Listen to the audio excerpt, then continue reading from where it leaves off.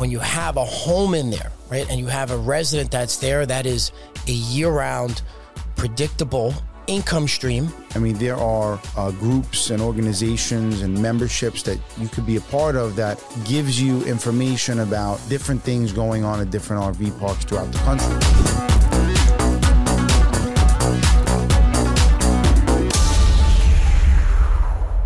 And we're back on the Mobile Home Park Exchange podcast. I'm your host, Frank Rizzo. Joining me is my partner, Eric Busatil. We're so glad to be here today. We're so glad that you're joining us today on the Mobile Home Park Exchange. This is the source for mobile home park information for community owners, for people who are looking to get into the space.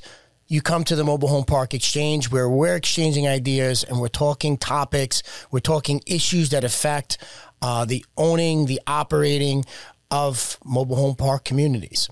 And today we're going to talk about an issue, and it's something that Eric and I really kind of dove deep into during our last purchase. We acquired a community in Troy, Alabama, a community called Walnut Creek.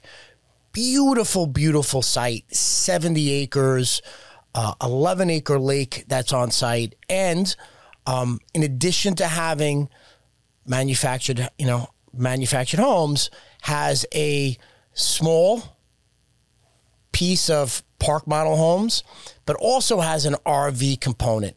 And as a matter of fact, the community was originally built for RVs. So as we came in and we looked at this park, we love the market. We've been there. We love the site, just the bones of the site, the setup and the potential opportunity that we have in there in developing that site out. This community has 11 acres of undeveloped land overlooking the lake, right? And so the question becomes, what is better? Is it better when you have a community and you're developing out? Is it better to develop it out for mobile homes? Or what's the advantages of doing it for RVs? And we can make the case for both, but you can only do one. So, Frank, I just want to elaborate, guys. This is community number 17 for us. And in the last 8 years of us doing business, obviously went out there, looking for new communities. You come across RV parks, right? Every broker that we've dealt with that, knows we're looking for mobile home communities, they're always sending us RV parks thinking it's, one and the same. And up until now, we've passed on all of them. This property was something that came to us, and it's definitely a great property for us to dive into or dip our toe into the RV space, because it has both. Like Frank said, it's a beautiful layout. Not knowing the RV space and now purchasing this property, just from first glance, the lake itself, the ambiance of the park.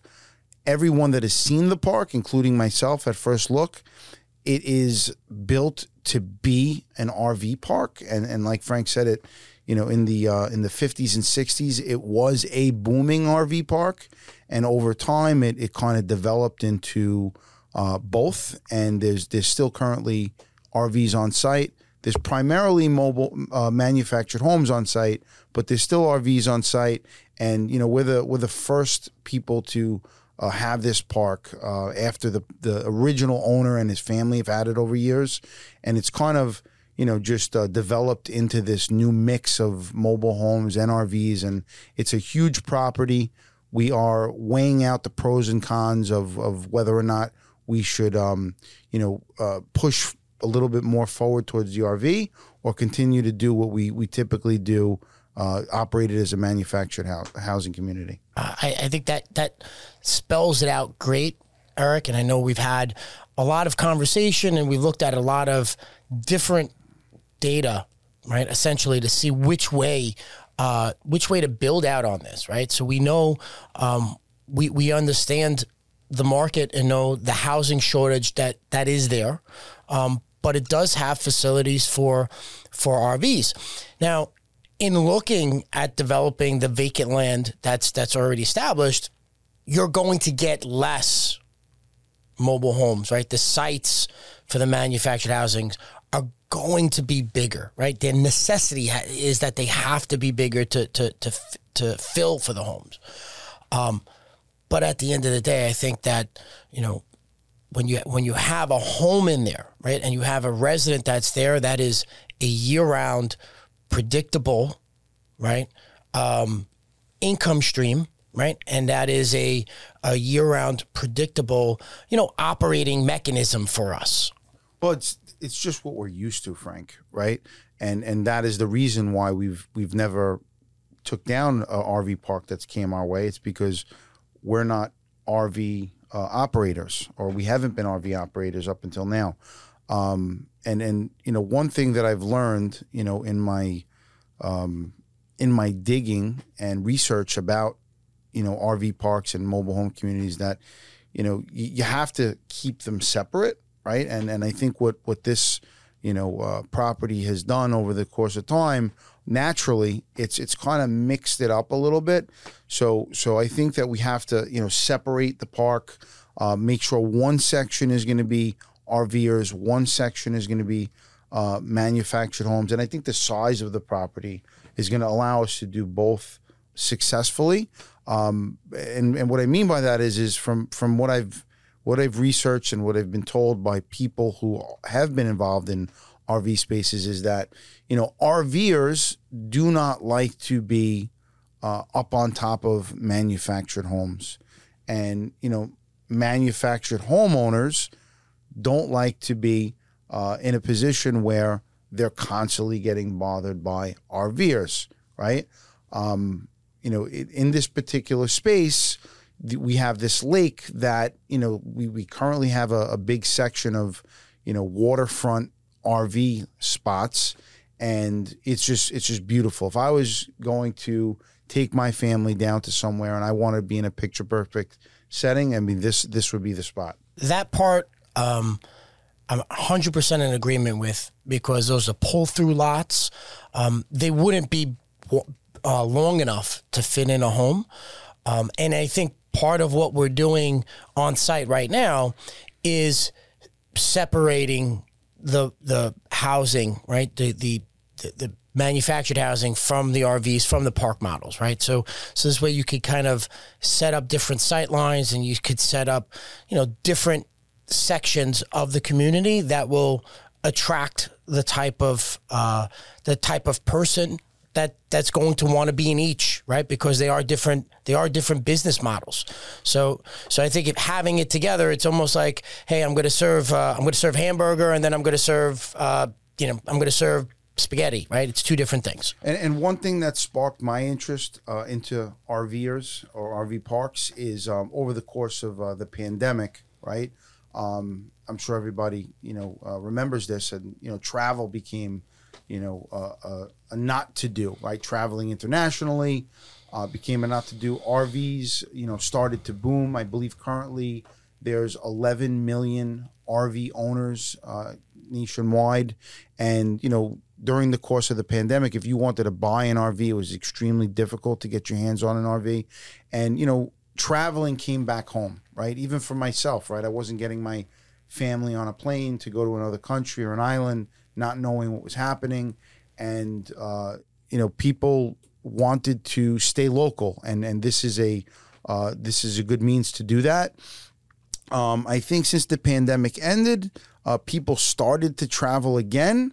However, with, the cost of everything, inflation, and just the overall economy, I think RVing is going to be there's going to be a tremendous growing demand to keep travel local. And you're going to see RV facilities come back with a vengeance. The only issue I have with that is that sometimes you'll see, when you're related to travel, that could be economically sensitive, right? And then, your occupancy rate there, it could either be seasonal, right? There might be seasons where nobody shows up, right? Because the weather isn't accommodating or whatever, or there might not be events in that local area, anything to drive people into that spot. And I think, just statistically, you have a larger vacancy rate, right? In RV, even if you're very well run, right? You could be at, 55% occupancy rate for an RV park is phenomenal, right? So that means for a lot of times you're going to have some downtime, which could impact or seasonally impact your cash flow. And when you speak about seasonal RVers are RVers that tend to stay in a property for a few months out of the year. Or weekends. Or weekends. I think, another growing demand, and I believe there's something along the lines of about a million families currently living in RVs. And this is something that I'm not, I don't know what position I want to take on this totally, because it depends on the type of RV a family's living in, right? And we do have some longer term RVers living in our community. Is you're again with people retiring and the cost of living gone up so much. There are families now living in RVs, right? And again, I don't know what position I want to take on that, because it really depends on what type of RV, the size of it is efficient for a family to be living in an RV long term. So that's another great point. You do have people that are transitioning out of housing for affordability to live in RVs. But the question becomes, what kind of amenities are you going to be able to offer people who are in that position, right? Or do you have you have to run a laundromat there on site, which could be a profit center, but obviously something that has to be manned and managed, right? You have to have additional facilities out there, whether it's public restrooms or other amenities that you might not necessarily need, right, in a manufactured housing community, because that is all encapsulated in the person's residence. So there becomes the additional amenities, and then the additional cost of having the staff manage and maintain those facilities. But Frank, that's going to be the case in a manufactured housing community or an RV community. I mean, amenities always comes into play, right? And that's comes down to running the business, right? Who are you trying to attract, right? If you're trying to attract families, right, you have to provide them with good amenities, right? One amenity that we have as an advantage as an RV park on this particular site is the lake. And this isn't just a typical tiny lake. This is a larger, beautiful man-made lake. I believe it goes down, 20-something feet or so. There's all types of fish in there. This is just one amenity that we happen to have that, an RVer would love.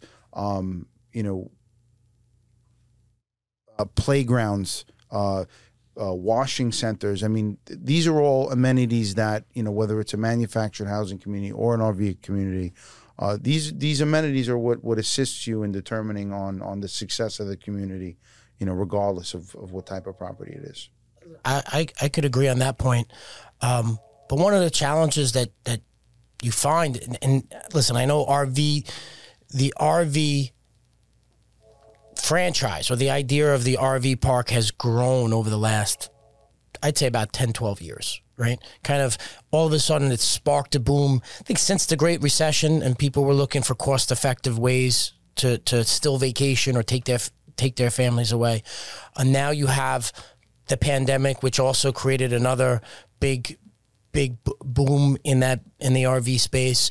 But there's still, when you're comparing traditional financing options, the financing options in the RV park arena is limited, right? You have less financing options. If you're going to own and operate that community, that might be something that you're looking at, because not every lender, right? You're already in a niche space with manufactured housing. As you go deeper into the RVs, you're in a niche of a niche, right? So your lending options become a little bit less, right? And I think you'll find that, maybe the SBA loan might be a program that's available for you. But if you're not looking for an SBA loan and you're looking for a traditional lending platform, that could be a challenge for you, or could be a challenge for operating it longer term. I guess one of the big things we've gone and discussed in the setup of that new space. Let's call it what it is. I mean, this is a property that is a very well-known property to the RV community, and there is an RV community. And if you're an RVer, and I didn't know much about this until we purchased this property. I mean, there are groups and organizations and memberships that you could be a part of that gives you information about different things going on at different RV parks throughout the country, right? And, in speaking to people that actually live in the community of this property that we purchased, whose family has been here for years. I mean, so many people we've met are family of the prior owners, and have stories to tell about this. And this goes back to these organizations that have to do with these RVs. Is that when the summer comes, it's not always the property owner that's putting together things to draw people to these communities. There's these organizations that they travel from place to place, and they plan stuff at your place based on your amenities and based on where you are, and just with this property in general, it has, I believe, 350 to 400 RV sites set up already. I mean, some of them need some upgrades, and for this particular property, being that the infrastructure is there already for these RVs, it's cost effective for us to try to utilize where these RV spots are. So the one thing though that we're doing, and I would highly recommend for anybody who has an RV park or RV component in their manufactured housing community, you have to run it separately, right? And there's a couple of companies that do this, and we're utilizing, to give somebody a free plug, we're usually utilizing CampSpot. But when you speak to people who do RV, it is, there's difference of connections, right? Do you offer Wi-Fi? What kind of ampage do you have? What kind of connections are available, and what slots are available, right? So it takes some time, and you'd be surprised of how many communities do not have online access, right? And when people are looking for a spot to park their rig, right, they want to be able to plug in quickly and know what's available and what site's available.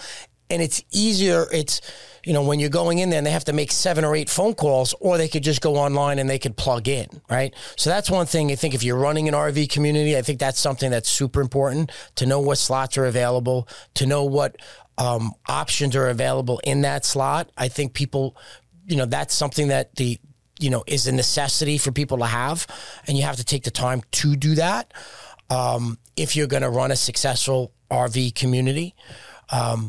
But in developing out that additional vacant land, I go back to, while it might be a little bit more capital intensive to develop a manufactured housing site, in terms of the roads have to be done on an RV park. You can have a gravel road and a beautiful RV park, right? But if you're going to develop out a vacant land for more manufactured housing, you should be putting in paved roads, right? There's no excuse for not doing that. Otherwise, you're not really giving the resident the expectation or the experience that they're striving for, especially if you're going to bring in new homes.